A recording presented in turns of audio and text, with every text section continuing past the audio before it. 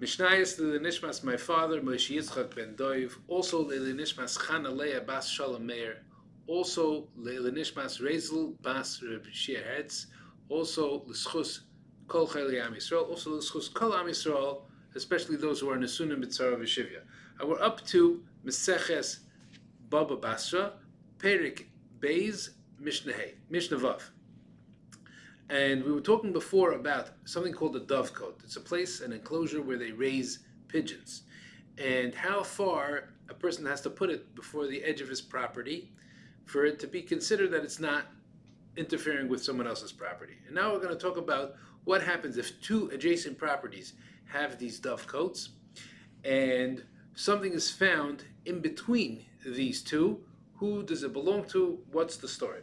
Nipple, a baby bird, once it's hatched and it's not able to fly on its own, it could, when it's moving on its own, fall out of the enclosure without it supposing to do so, and then now it has to be sort of brought back to the enclosure that it belongs in. So if it's found near one, I would expect that to be the one that it came from.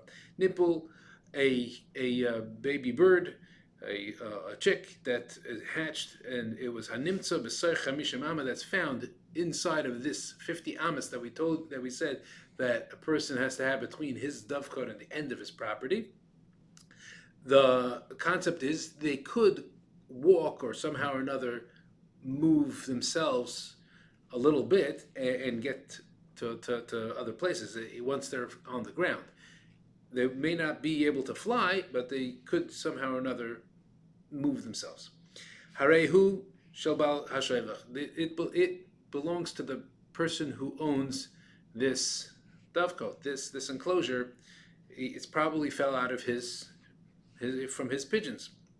Chutz mechamishim amma. If it's outside of those 50 amas, harehu shel motzai. Somebody who finds a pigeon, whether it's on a Rishus Harabim, Rishus Yachid, it belongs to that person, because we don't necessarily associate it with the nearest pigeon enclosure, the nearest dovecote.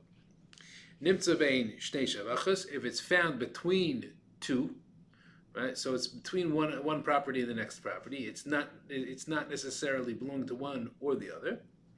So again, we have to have 50 amas between one person and one person's dovecote and his property line. The next property, I would imagine, is also so, that he has 50 amas from his dovecote until his property line.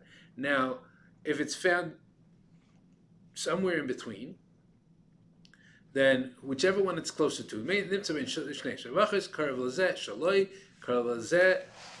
if it's closer to the other one, it belongs to that other person who it's closer to. So if you imagine for a minute that if somebody has his is 75 amas from the edge of his property, and the other person is 50 amas, right? The other person has it even further away than the 50. It needs to be at least 50, but the other one has 50. So now it's found inside of this property of the person who belongs 75 amas from the edge of his property. It still may belong to the other guy because it's closer to his, because his shoivach was 50 amas from his property.